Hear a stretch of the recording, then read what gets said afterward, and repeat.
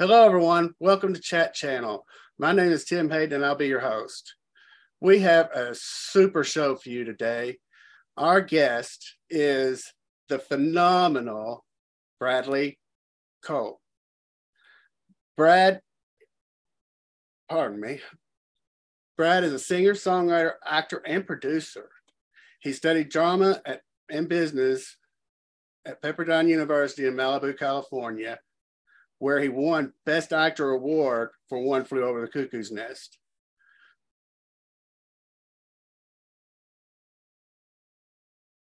He has traveled to Europe, where he founded a theater company, La Version Originale, where he performs in classic American dramas such as Who's Afraid of Virginia Woolf. After returning to America, Bradley was cast in the long-running soap opera, The Guiding Light, where he performed the dual characters of Prince Richard and Jeffrey O'Neill. Please welcome Bradley to the show.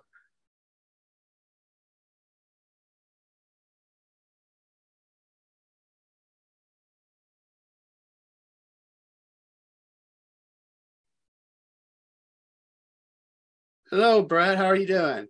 Hi. Good. How are you? Doing great. Doing great. I'm so glad that you're here. It's my pleasure. My pleasure finally to see you and to be here after going back and forth trying to set this up. It was well worth the wait. Believe me. For me, it was well worth the wait. Well, thank you very much.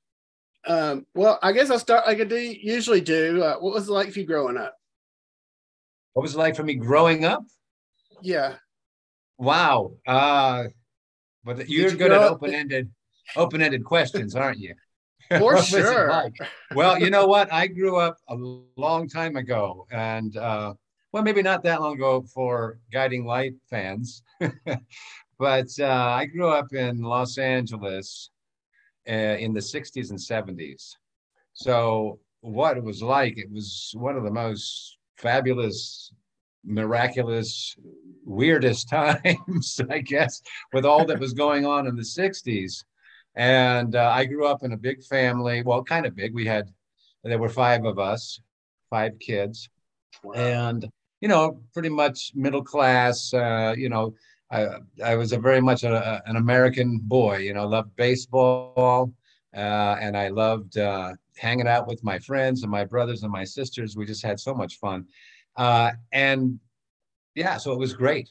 It was fantastic growing up. That's what it was like. So didn't you start out as a musician? Because I heard that you started playing the guitar at age 8. That's right. So that's out there now. So yeah, age 8, I remember very much that there was a guitar that somehow, and I recently asked my mother about this, and I said, Mom, where did you get that guitar, and why did you get that guitar? Because when I was 8 years old, I remember that guitar, and my brother was supposed to be the musician. My older brother Jeff. My mother arranged for him to have guitar lessons, and of course I was terribly jealous and said, what do you mean Jeff gets to have guitar lessons? Why can't I have guitar lessons? So she said, okay, go with him. So Jeff and I went to the guitar lesson together, and it wasn't for Jeff. And for me, I grabbed that guitar and I never let it go. So yeah, I remember very much starting around 8 years old. It was very just learning some chords and things like that. And it wasn't until much later that I really, decided to take it more seriously. Well, yeah, but that was the best time because like my youngest son, he picked it up, I guess, early teens, and he tried to teach me how to play it, but the calluses, the finger strings and stuff, I just couldn't do it. Well, once you get the calluses, then it's okay. It's getting the calluses that's the hard part. I just let him be the guitarist, not me. Well, it is that kind of an instrument. I guess it's like any instrument, really. There's that learning period in the very beginning. And so I try to teach, I tried to teach my kids. My daughter's pretty good at it. My son, no. And, I see them struggle. And I recently said, well, let me see about this. So I turned the guitar upside down and tried to make out chords. And I'm thinking, oh, yeah, this would be very hard for me now, especially at my age, to try to learn to play left-handed. And really, it would be kind of like the same thing to try to learn to play the guitar again. And so, yeah, it's not easy at the beginning. I never thought about that, doing it the left-handed. I definitely couldn't do it left-handed. My left is very bad. Well, you originally were going to be doing baseball, weren't you? That's right. Like I mentioned, baseball, I was a big, baseball fan, like a lot of, American boys back then. Baseball was the American sport. I mean, everybody liked football, of course, too, and basketball. But baseball was, the all-American sport, and that's when you started Little League around 8 years old too. So around the same time, I played Little League, and I'm left-handed. So being left-handed is a bit of an advantage if you're a pitcher. But for the rest of the positions, it really is a disadvantage because you're not allowed to. I mean, you're allowed to, but it's really awkward to be like a left-handed shortstop just because of the way you have to throw the ball to first if you field it. Any other position. So I became a pitcher, and I just fell in love with the game, and I really, really wanted to be a baseball player, and that lasted well until I was an adult. I eventually got as far as Pepperdine University and made the baseball team there, which at the time that was quite a feat because that in 1979, which is when I was there. Oh, I'm giving away all the dates now, as you can see how old I am. We finished third in the country in the College World Series, so the entire nation. And before that, I played in Northern California at Redwood High School. And that team in here we go again with the dates, 77 was voted, since there are no playoffs for a national title for high school, that would be impossible. But they were elected by the baseball writers and the press as the #1 team in the country in 1977. Wow. So I was a part of that system and that organization also. So a guy named Al Endress was the coach there, and he was the one that really, I really learned the game from. And so I was deeply into baseball, yeah, and that's all I wanted to do. Even into college, I believed that I was going to be drafted and that I would be going to the pros. But did something happen that didn't let you go to the pros? Well, you know all the stories, don't you? Well, I know yes, part of the stories. Did happen. Something did happen, and I injured my arm. That was a critical thing for my baseball career, but also it turned out to be for my life. So, I basically threw it out, and I had a rotator cuff problem. And I went to a very famous clinic, the Joe Kerlin Clinic, which they were doing all of the Dodgers and the Lakers and all the big sports teams there. And they said, well, we can maybe do some corrective surgery and we can remove this one ligament. And that's what we decided to do. So I had surgery on the shoulder, and that was my junior year of college. And I just never really could throw with the same velocity, and it seemed pretty bleak. So anyway, while I was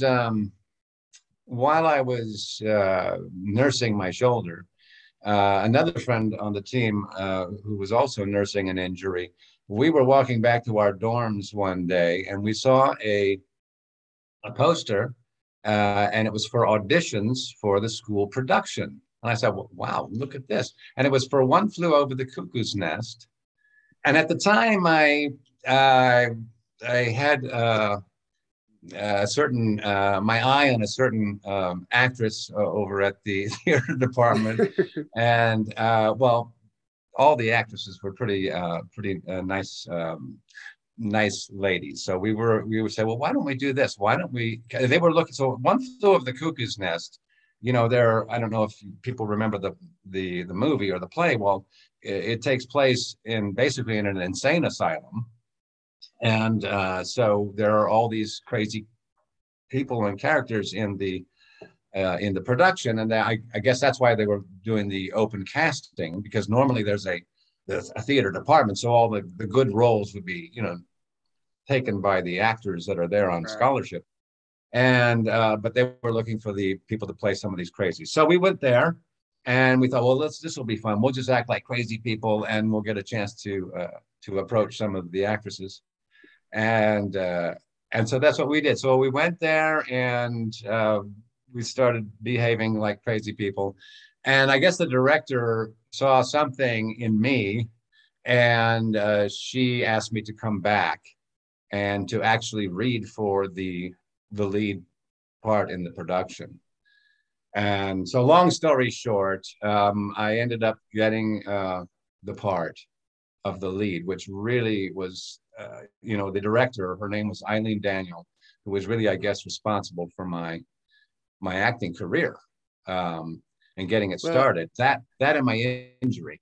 well, you did win Best Actor award for that as well, though. Yeah, that really upset some people too.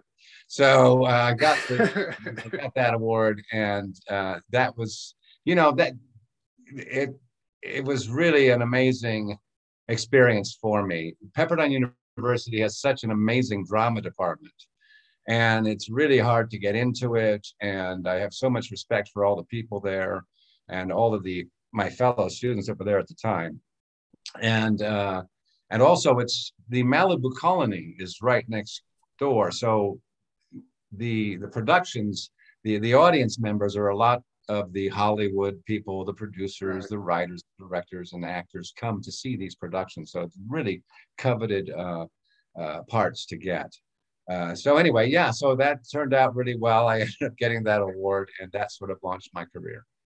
I have to say, this is very selfish of me to say, but as one of your fans, I'm kind of glad you did get injured for baseball, or we may not be having this conversation.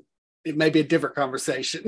Yeah, well, Tim, I think it was definitely a blessing in disguise. Although a lot of those guys on that team went on to sign pro contracts, but it's so hard to make it to all the, once you sign a pro contract, that doesn't mean anything. Then you're in level A ball, then double A, then triple A. Anybody who gets to what they call the show or the major leagues, I mean, that is almost an impossible feat. So as in spite of my desire and my will, I think that might have been the best thing that could have happened to me, because who knows, I might have just spent years rotting away in the minor leagues, but that would have been fun too. Well, I guess that kind of gave you the bug to start acting and doing some theater, didn't it? It did. So, when doing that play, so my director, God bless her, she's like, oh God, what am I going to do with this guy? He knows nothing.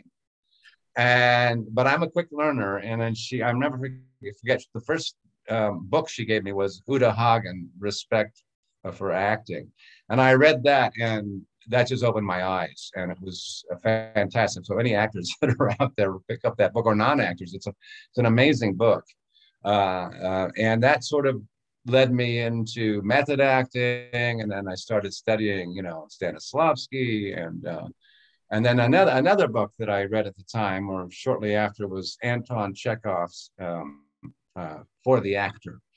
And so I really did a deep dive into this stuff and just totally went for it. I guess when you're young and you don't know any better, you can really let yourself go. And I really did. And I opened up my mind to this, and it really helped me a lot. Eileen, the director, really led me down a nice path, I think, so that I didn't just frivolously go out there and try to do this. And so I learned a lot. And like I said, the program's fantastic. All the other actors were so fantastic. So that's what sort of got me going into that career and taking it, seriously. Right. And then you ended up going on over to Europe, France, actually, didn't you? In 81? Yeah, not right away. First, I thought, well, here I have my Best Actor award, and I'll just waltz into Hollywood and hello, everybody, here I am. So where are the parts? Where are the roles? I'm ready to accept them. Of course, I mean, it wasn't really, I didn't really have that attitude. But I went into Hollywood, and it still was a bit of a shock at how difficult it was just to get anybody to see me for anything.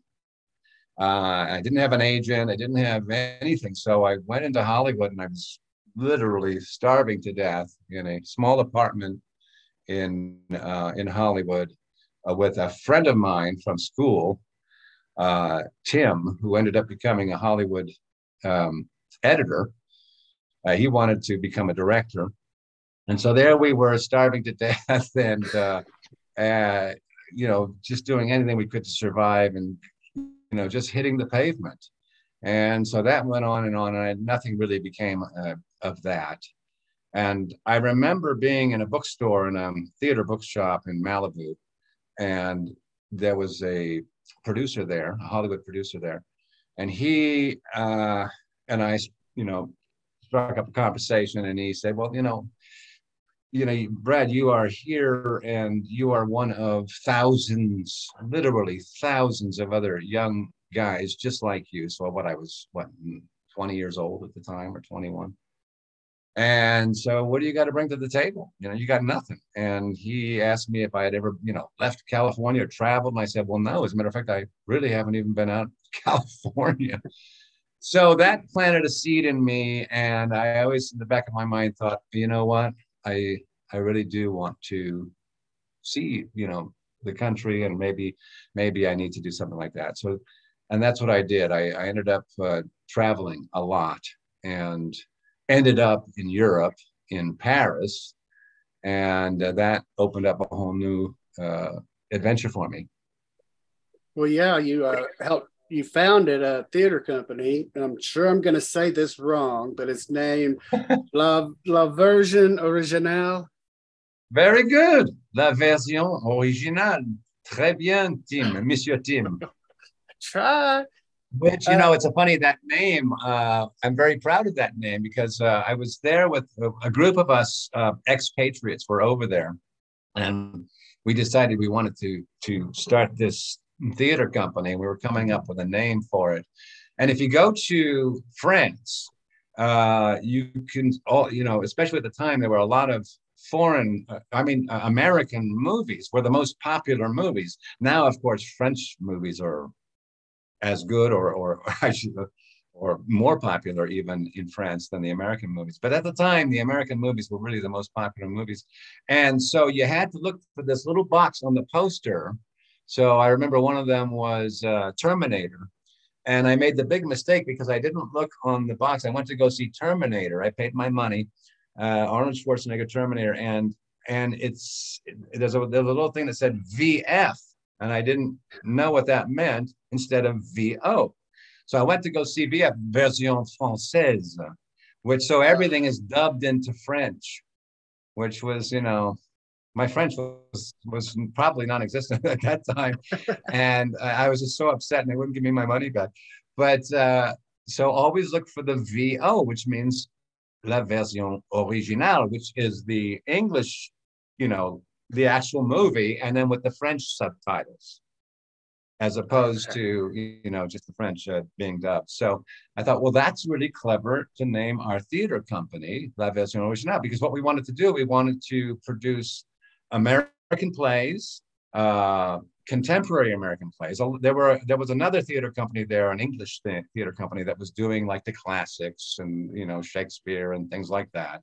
And we thought, well, no, let's do the contemporary American plays. Let's bring like off-Broadway stuff and things like that to French audiences. So that was our idea, and that's how we got that started. And that's how we came up with that name. I thought, that's a great name. It is a great name. Do you feel, I don't even have this question, it's popped in my head. Do you feel that going over to Europe helped you? The reason I asked that is because I've talked to several celebrities who have done that early on, gone over there, studied, worked, and then came back. I can't say enough about it. I mean, it changed my life, obviously. So, I mean, not just for an actor, for anybody, especially an American. I think we need to travel more to other countries. And maybe because of the internet, because of everything that, technology that the world is much, much, much smaller than it was back in the 80s when I was there.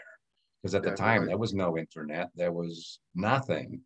And so, you know, I didn't realize how small-minded I really was, even though I had read a lot of history. I loved history, and I, learned a lot about foreign countries. There's nothing like actually going there and being there and interacting with, with the people of that country. So I traveled all over Europe. I went to almost every single European country. I lived in France. I lived in England and London for a time. And yeah, so it was really so beneficial to me, and not just as an actor, but as a person. But of course, to bring all of that to my backpack or my bag of tricks that I could, take out of things from here and there to lend to roles. It's just, priceless. I know while you were there, you did several TV shows and films. Does speaking French probably comes easy now, but at that time, did it come kind of easy to you? No, it did not. I studied Spanish in school because, we all had to study a foreign language, right? And I chose Spanish because it was practical, and we were in California, and so it was a better chance of me using that. But I was terrible at it. It was one of my worst subjects. And but so French, my mother has been trying to learn Spanish. It's one of the things that she's determined to do, but she's been trying to learn it for 40 years. And and I said, Mom, the only way it's going to work is if you go and you stay there, because it really that changes everything. So living in France and interacting with everybody, and then I tried to keep my company as much French people and as few expatriates as possible. Although there was a large expatriate community in Paris and a lot of Americans, so it's tempting just to hang out with them. But really, I wanted to, I was interacting mostly with French, and I had a lot of French friends, and that really just sort of helped things along. But really, what really did it was when I was finally cast in a television show there called Les Filles d'à Côté, which means the girls next door. And that was a sitcom. And they were shooting it, and it had never been done like this before. But now it's so common today, because most of the soaps are done like this, an episode a day. So can you imagine shooting a sitcom where there's not 24 or 30 cast members like there is in a soap opera? There were basically 5 of us. So that means you're constantly dialoguing throughout the entire episode every single day, and it's in French. So when I was cast into that, the first 2 or 3 weeks, I thought, oh my God, I can't do it. And I was terrible. And I was just thinking, oh God, what am I going to do? I'm going to have to, I just can't do it. But, just keeping at it, something clicked. And so after that first initial few weeks, I was able to do it. And then doing that every day for a couple of years really improved my French immensely. And there's a funny story there, because when you are fluent in a language like that, and you start thinking in a language like that, I would call home. I remember speaking to my dad, God rest his soul, on the phone, and you sort of insert French words into your English conversation because there's no other real translation that means exactly what you want to say. And I realized, oh my God, I'm talking to my dad. He probably has no idea what I'm saying right now, because half of the sentences are in French. So I'll never forget that. That's when you start thinking in the language, it helps. See, that's when I would have to come back and say, do you have a walk-on role? Yeah, right. Well, that brings to about 1990. I believe that's about when you came back to the United States. Yeah. And you I had been coming back and forth. Right. So my mother was in the Los Angeles area. She was actually in Ventura. And so I would come home frequently to visit and between shoots or between plays or whatever I was doing. And but so I think what you're referring to. So in 1990, well, I'm fast forwarding. What I got to was when you came to Nashville. Well, in Nashville. Okay, so well, that was actually part of Les Filles d'à Côté. So this show, by the way, I mean, it was a silly show. It's sort of like a Three's Company kind of takeoff. There were three divorcees in one apartment, and next door to them, there were two men, and they were all like 30 something, right, in their 30s. And so next door, so all the girls were sick of men, and they were just trying to live their lives. But there's the guy next door who's sort of the funny sort of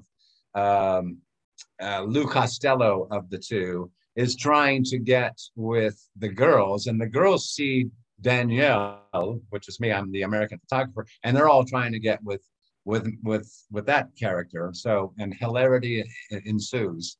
And so we thought, well, this is fun. But something clicked, and lo and behold, it was a surprise hit. So it became number one on its time slot. And at the time there were, I think, 5 channels. You know, this is the 80s. It's not like today where you could watch anything, anytime, anywhere, with thousands of options. There were 5 channels. And so we were number one, and it became a surprise hit. So Jean-Luc Azoulay, who's a fantastic, illustrious producer over there, who became very famous producing these shows, and he knew about my music and saw me playing guitar, and I would play frequently in clubs and things like that. And he said, well, you know, come and do a song on one of they had a variety show that they produced. So I did that, and then they decided, listen, do you have any songs? I said, well, I just so happen to have quite a few songs, like enough for an album. And he said, well, let's make the album. So we flew to Nashville, and that's when I made my first album. Yes, and I'll come back to the music after I get your acting out of the way. That's going to bring us to 1999, and this is going to be a long section. Your role on Guiding Light. How did that come about? Your first role. Oh my goodness. Well, at the time, now this is many years, a few years later, I was doing a play in Paris, and by the way, that's another amazing experience of my life. I was on stage. I was cast in a part to play the Duke of York in a play with Jean-Paul Belmondo. And Jean-Paul Belmondo is one of the greatest legends and stars in French cinematic history, and also he would do these big productions, and all of Paris would come. So we finished that first run of the show, and they were going to take it on the road, and there was some time. So I flew home, and I had an agent there, and they said, Brad, while you're here, why don't you just see a few people? And I said, okay, sure. Well, one of those people was Glenn Daniels, and Glenn happened to be doing the casting. They were looking for someone to play a prince. I said, a prince? Oh my goodness. And it was for Prince Edmund on The Guiding Light. And I thought, okay, well, this sounds interesting. So I learned the lines, and I came back and I read for Prince Edmund, and that's when I met Glenn, and he said, no, you're not Prince Edmund. And I thought, oh, okay, well, great. Well, nice meeting you. He said, well, wait a minute.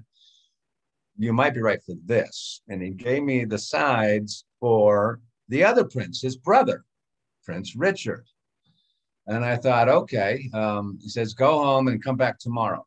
So I learned the lines. And I had been living in London for quite a few years, intermittently during all this experience in Europe. And so I had many British friends, and I had a natural British accent. So I really worked on the accent with an accent coach, and we got it down. And I went back in there and read for Prince Richard. And Glenn said, "Okay, what are you doing? Don't go anywhere because you might have to go to New York." I said, "What?" So they showed the tape to the powers that be, and they flew me out to New York, and that's when I met with the producers, and I was I had to audition with a bunch of other guys. So a bunch of other guys were reading for Prince Richard, and it's like a factory. Okay, next. And I remember going in, and I didn't meet Kim until I was actually on the set. Kim Oh, Zimmer. wow. And they had told me, "Oh, do you know who Kim Zimmer is?" My agent said. I said, "No, how could I? Because I didn't know anything about soap operas or anything." He said, "Well, she's won 5 Emmys." And I said, "Oh, okay." Gulp. No pressure. Yeah. But you know what, Tim? I don't know. I wasn't overly nervous. I'd been doing so much in Europe and stuff, and I just felt like, well, okay, if this is going to happen, it's going to happen. So, and I met Kim, and I was just amazed at how kind and warm and wonderful she was. I was expecting, this 5-time Emmy winner star sort of personage. And instead, I got Kim Zimmer. Anyone who's met Kim Zimmer, you know what kind of person she is, and she's that warm person.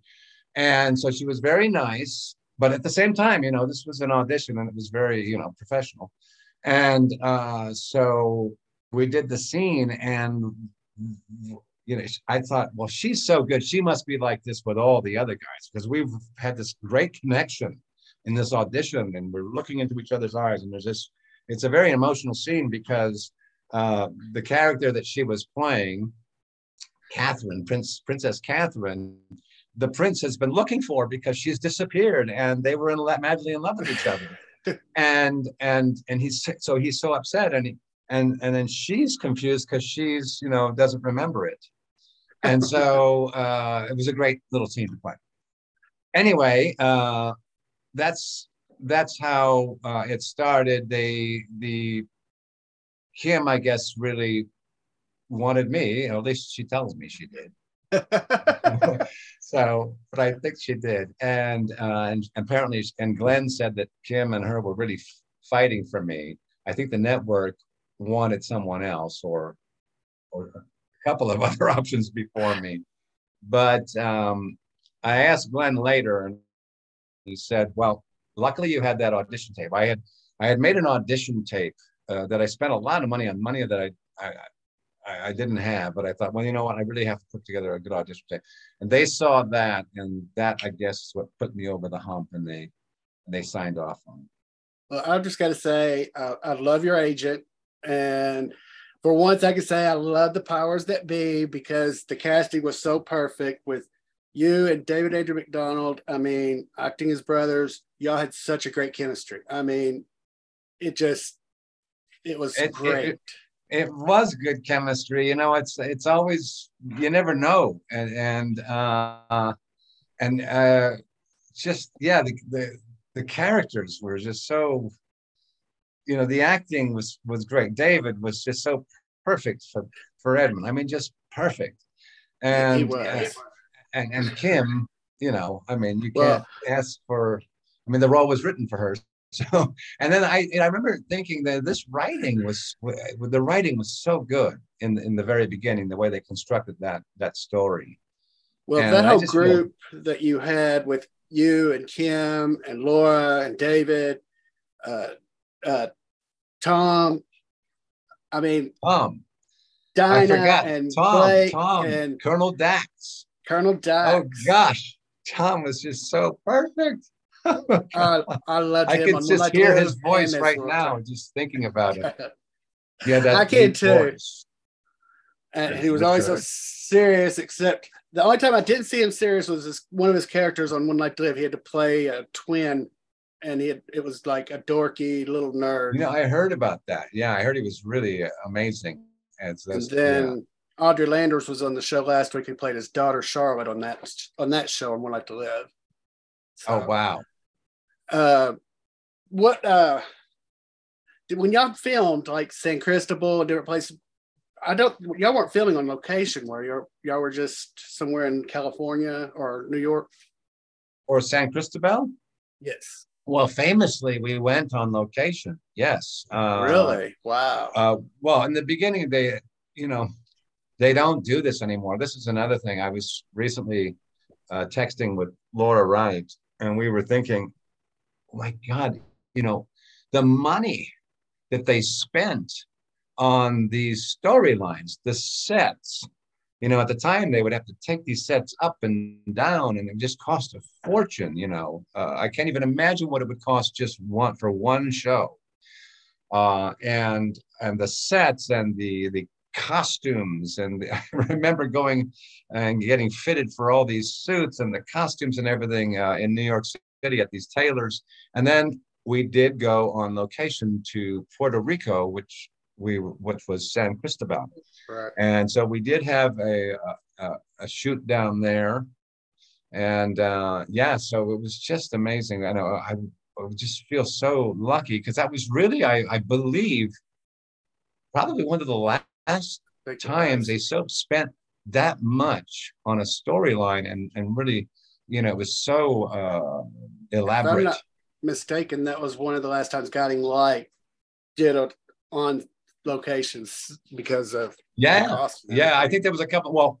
Well, we shot entirely on location at the end of the show.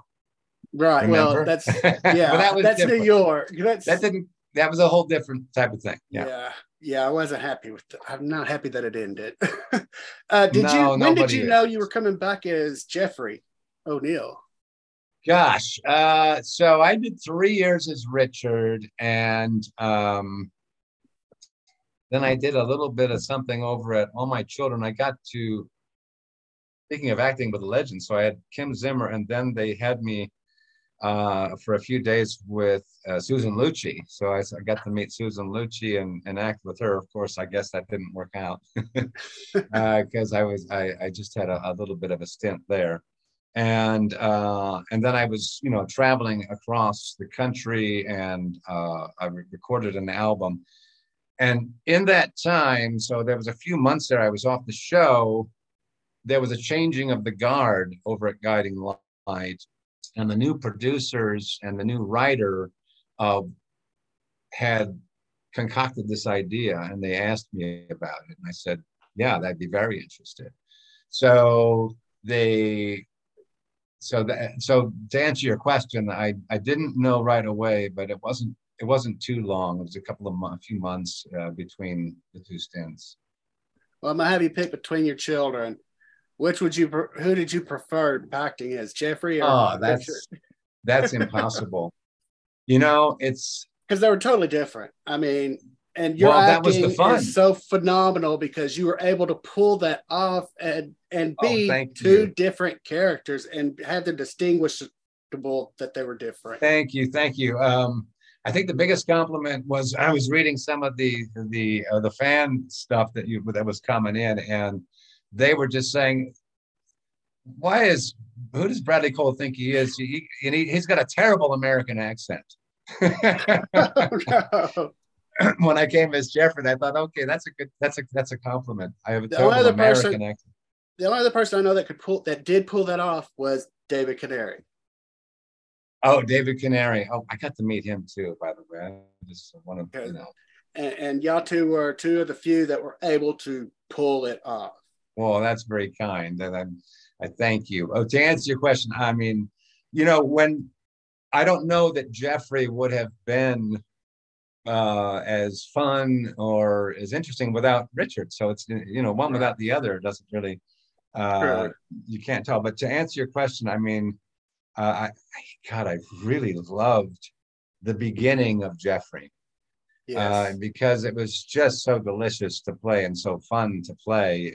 And when you're 3 years as Richard, who was stiff upper lip, there's there's some wiggle room, but there's only so far you can go without him losing who he is. Whereas Jeffrey and I could just really let loose and be the opposite of this sort of stiff, Right. character that was Richard. Jeffrey seemed And more fun, more laid back. much more fun and so irreverent. And I mean, some of the things he would say, it's just, I can't believe I'm saying this. Okay. Well, I got another And tough question that's going to really throw you then. Who do you think was Jeffrey's true love? Because he had oh, well, several of of them. course. Yeah. Well, at the risk of offending, other actresses and characters, it's of course it's Cassie. Cassie, that's what I thought Yeah, too. and I thought, I mean, and then what happens is there's in soap opera, it's very hard to sustain and to keep a storyline and be honest to it, right. especially when there's constant changing of the guard. So I don't know how many producers, well, how many writers that we went through, and fair enough. If I was a head writer, I would want to put my stamp on the show, and Oh, so for sure. certain things get left behind and don't get developed. So I thought that they kind of missed the boat there on Jeffrey and Cassie, Yes.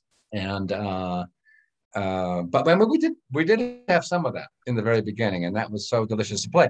And it's really the triangle, because the fact that she's with Edmund, Mm-hmm. and it was just so fantastic. Yeah. Well, I'm glad you did say Cassie because it was predestined in the universe. It was always going to be Josh and Reba. Right. I mean, you And just it's knew always that. going to be in my mind Jeffrey Jeffrey and slash Richard Cassie. and Cassie. But I have to say that with Beth Chamberlain, there was a little storyline they ran there with Jeffrey Mm-hmm. and Beth Raines and Ron. And so we had Oh my that kind of God. triangle with Ron. So I think that Jeffrey and Alan Spalding was delicious also.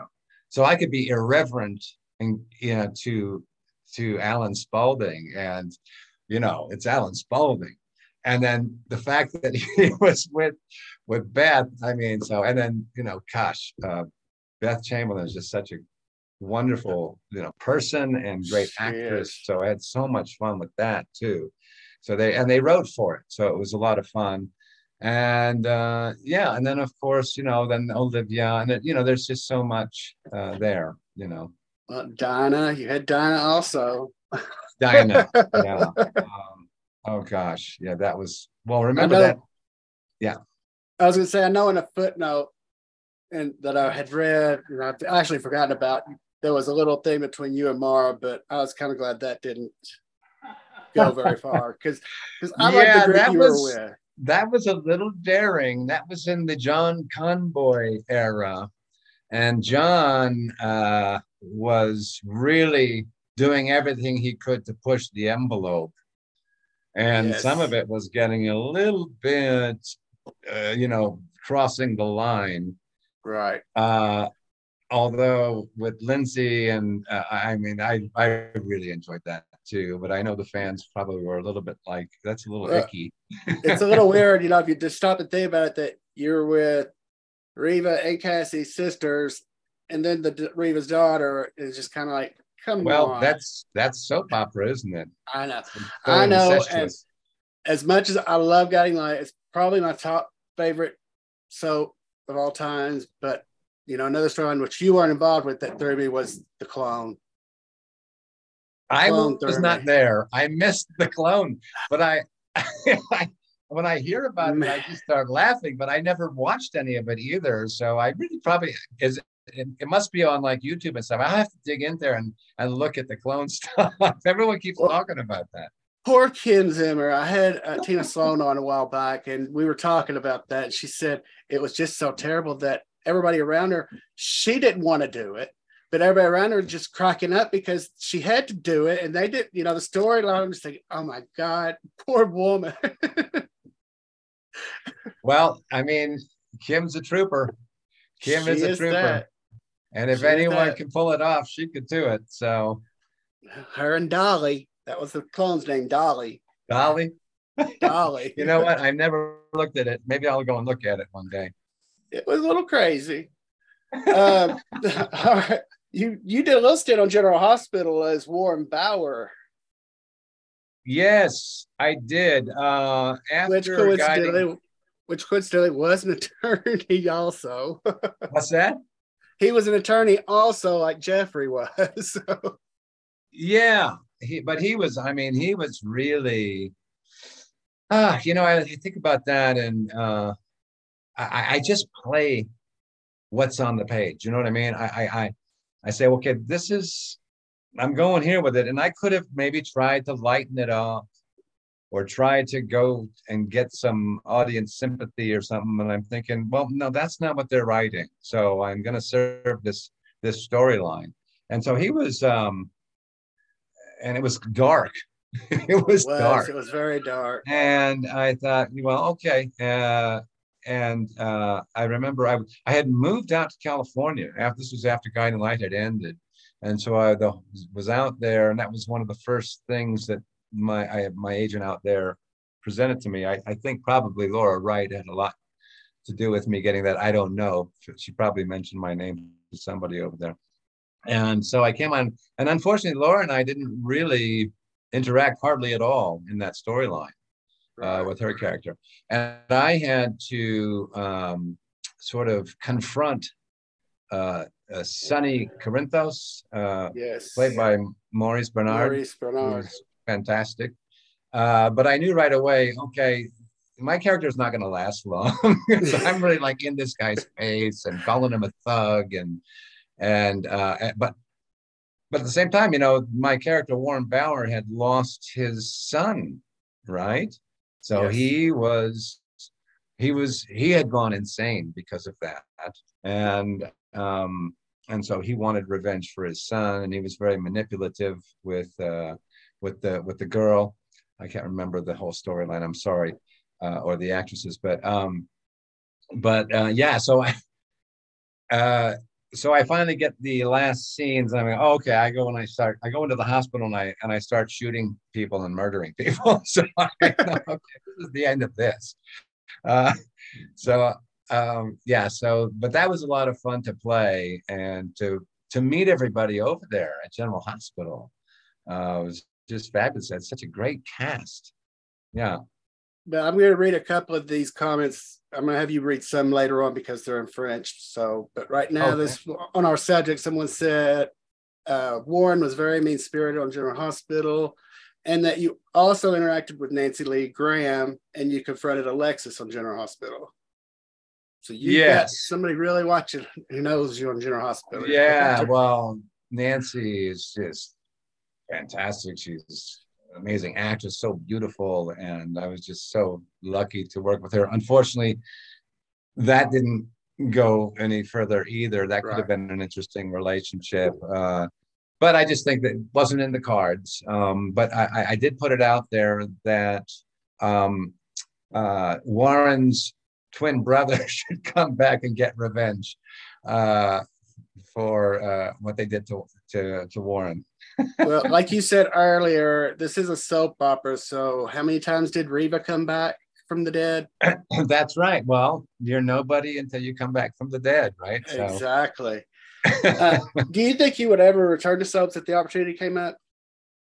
That's a great question. I recently have just sort of come back into the profession after leaving it for a while.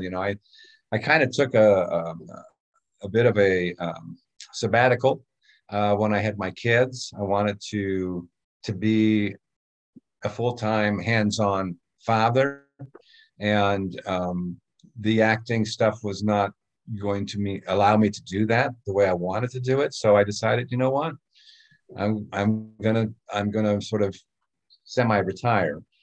And so I didn't really come back to all of this until recently, about a year or two ago. And through Jean-Luc Azoulay, once again, the producer from France who produced my show and my first album, had called me up a couple of years ago. They wanted to do a reboot of that show with a younger cast, of course, and they wanted me to be a part of that to sort of help launch it. And he kind of talked me into it. And I said, okay. Well, as it turns out, that didn't happen for various reasons, financial reasons or whatever, something with the network over there. And so he has another show on the air called Les Mystères de l'Amour. So for all the French people that are watching this now, you mentioned that you saw some in the comments. That's a very, that's a wonderful show, and with a wonderful cast. And I know a lot of those people from back in the day. Anyway, so he said, "Why don't you come? We're gonna be shooting in Saint Martin." Oh, nice. In the Caribbean. And why don't you come and just, hang out and, maybe you can play the father of one of the stars of the show. Her name is Elsa Esnou, and she's one of the big stars of the show. And you can play her father. And by the way, I want you to sing a song and I want you to write a song. So I said, okay. And that kind of was an offer that was hard to refuse. And so off I went to the Caribbean and had an amazing time meeting Elsa and reconnecting with Jean-Luc and a lot of the people that I had worked with before all those years ago in France. And then the song, they liked the song. And the song I wrote was a father-daughter song. And so the daughter's having trouble in her love life. She comes to the father, and her mother has passed away. And so he says, well, I'm not having, I can't give you advice. And so, and so that song is sort of about that. And they really liked it. And so we recorded it in Nashville. Anyway, so that's how I got back into the business, so to speak. And so we've been going full bore on that ever since. I sort of have a recurring part now on that show.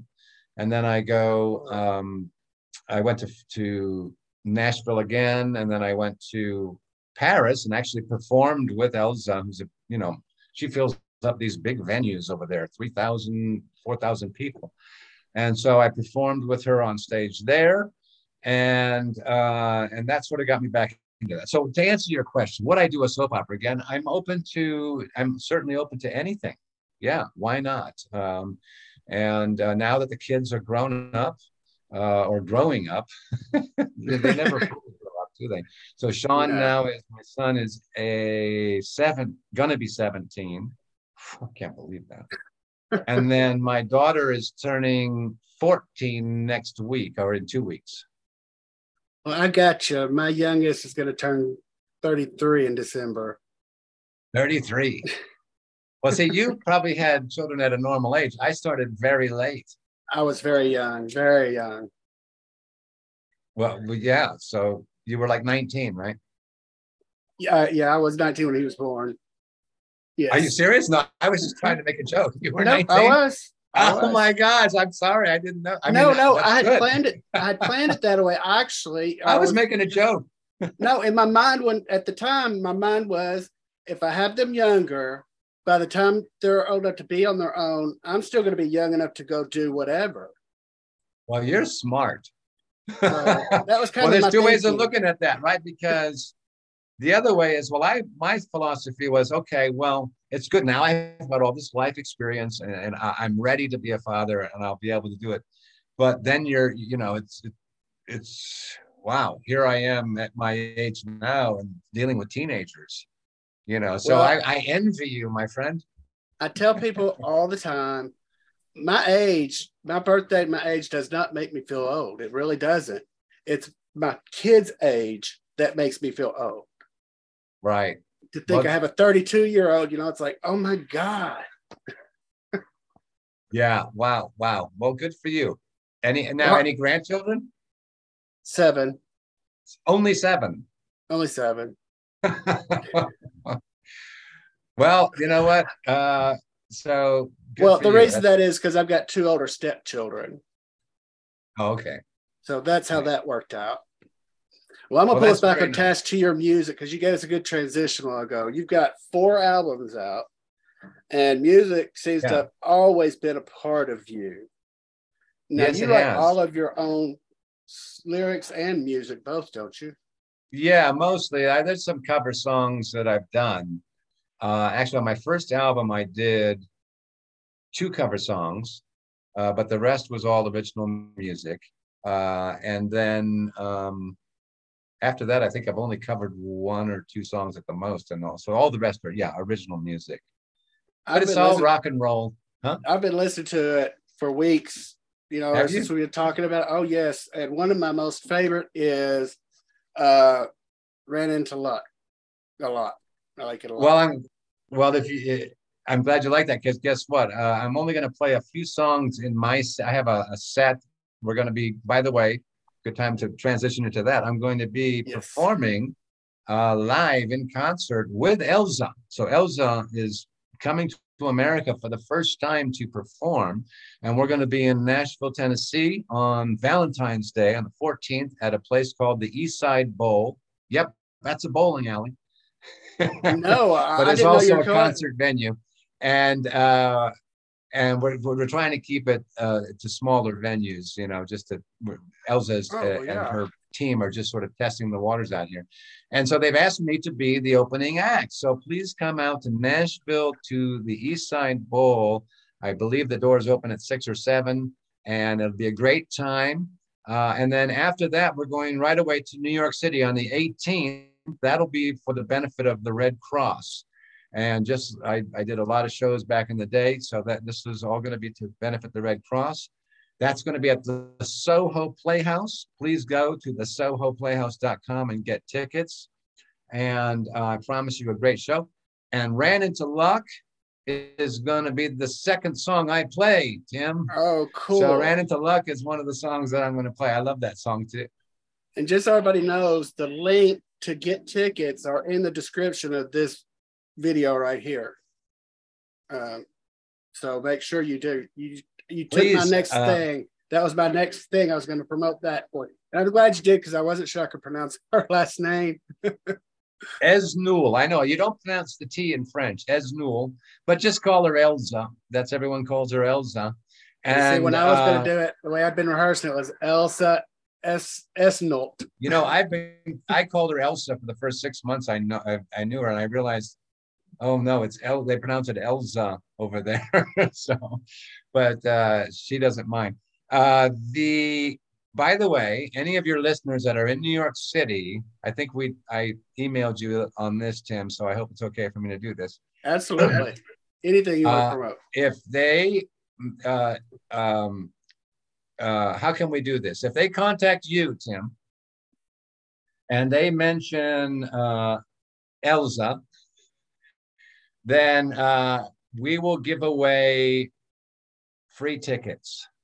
I think Awesome. so. The first, what should we do? 10 people. So if All there's right. 10 people that contact you that are in New York City on the 18th of February, and you contact Tim, I'll make sure that you get free tickets and that you get to meet Elza. And you can comment in this post, or I will go back and add my email address to the description so y'all can email me there too. And this is all for a great cause. It's for the Red Cross, but those tickets will be free.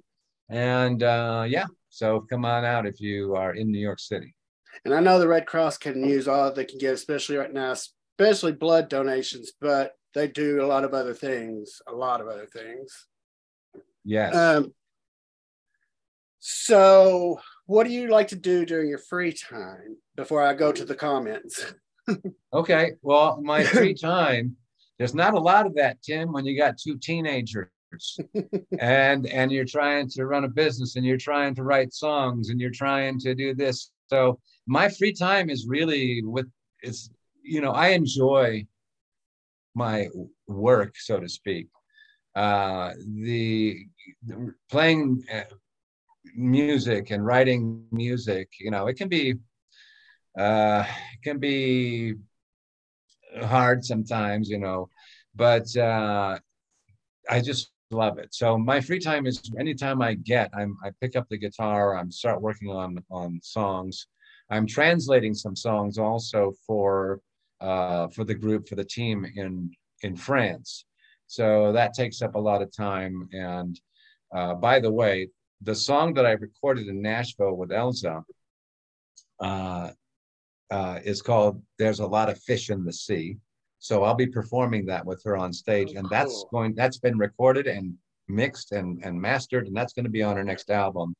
And then another song, one of her favorites and one of her biggest songs, is also that I translated and did an adaptation for, is also going to be on that album. So look for that album. So for those French people out there, that's some news for them. I can't say too much more with that because I think that they want to announce it. But anyway, what I'm going to do is I'm going to share the screen with you. So you can normally read them, but I can't read French. So I'm going to share it so you can respond to your people. Okay.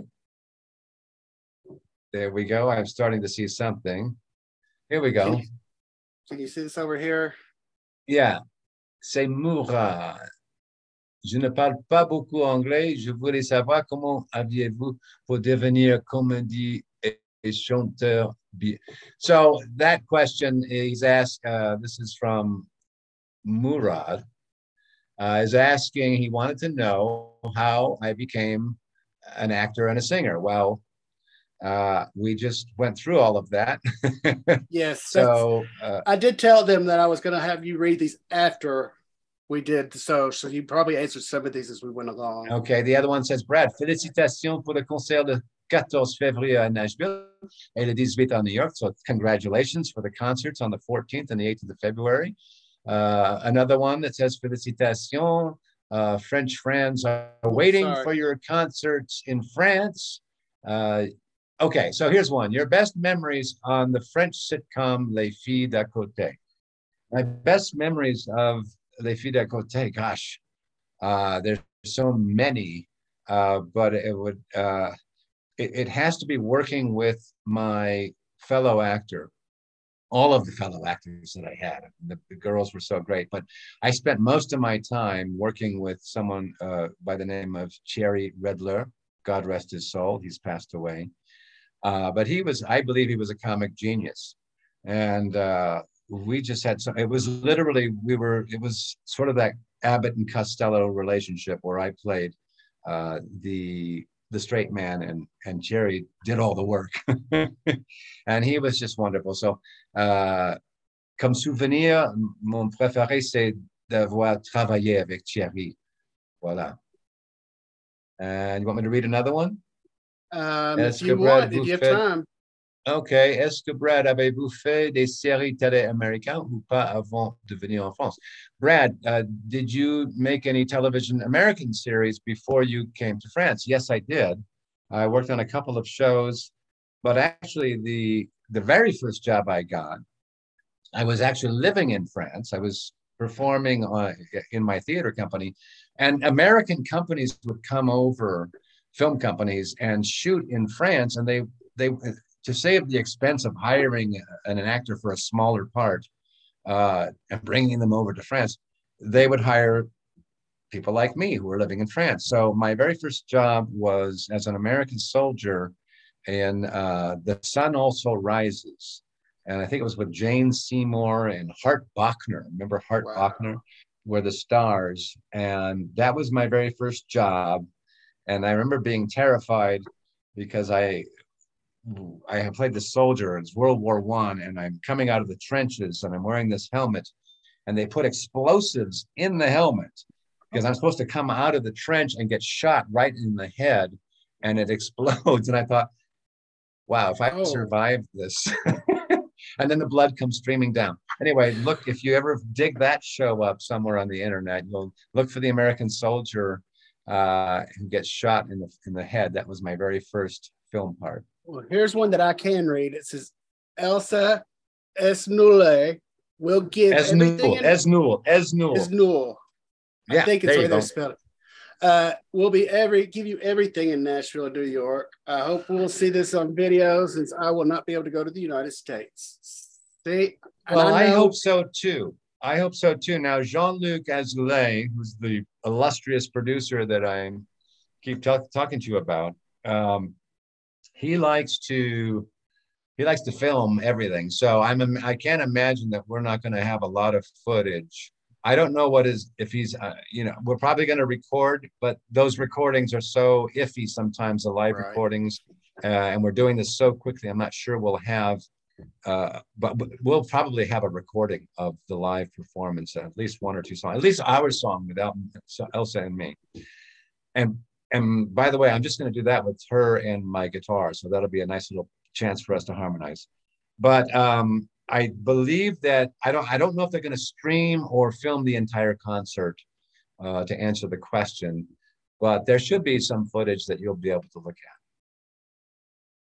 Well, I appreciate you being here, Bradley, so much. I still have You. more questions, but I'm not going to take up all of your day. I've already taken an hour of your time, and I Well, appreciate no. It's been Tim. Thank you so much. I'm glad that we were able to put this together, and I'm also very. I admire you for setting up something that's coming up in the future. I think that's you've already You can announced go it, ahead. right? You can go ahead. Yeah, you go ahead. Yeah. Talk about it. So I guess we're going to have some kind of a reunion where it'll be me, Laura Wright, David Andrew McDonald, and who knows who else. So there's going to be a San Cristobal reunion, apparently. Is that right? Absolutely, absolutely, and I can't wait. Y'all just follow me, follow here, or follow me on Instagram or on Twitter, Facebook, and I'll keep you posted because I'm so excited about this. Well, it's been a pleasure to spend this time with you. Thank you, everybody, for watching. Merci beaucoup pour tout le monde en France qui regarde ça. Et à bientôt. Thank you very much, and see you guys soon. Come to the concerts. Come to the concerts. Sure. I'm fixing to get more information on that. If you hang out in the back on the waiting room for just a minute, I'll be right back. Okay. Thanks, Brad. I'd like to thank Bradley Cole for being here today, chatting with us. Remember that you can catch Bradley on February 18th at the Soho Playhouse. I would like to thank the Necrotizing Fasciitis Foundation for sponsoring our show. For more information on the NFF or on necrotizing fasciitis, please visit www.necfash.org. Please remember to subscribe to our YouTube channel for more upcoming episodes. Remember to be kind to one another. Until next time, have a great day.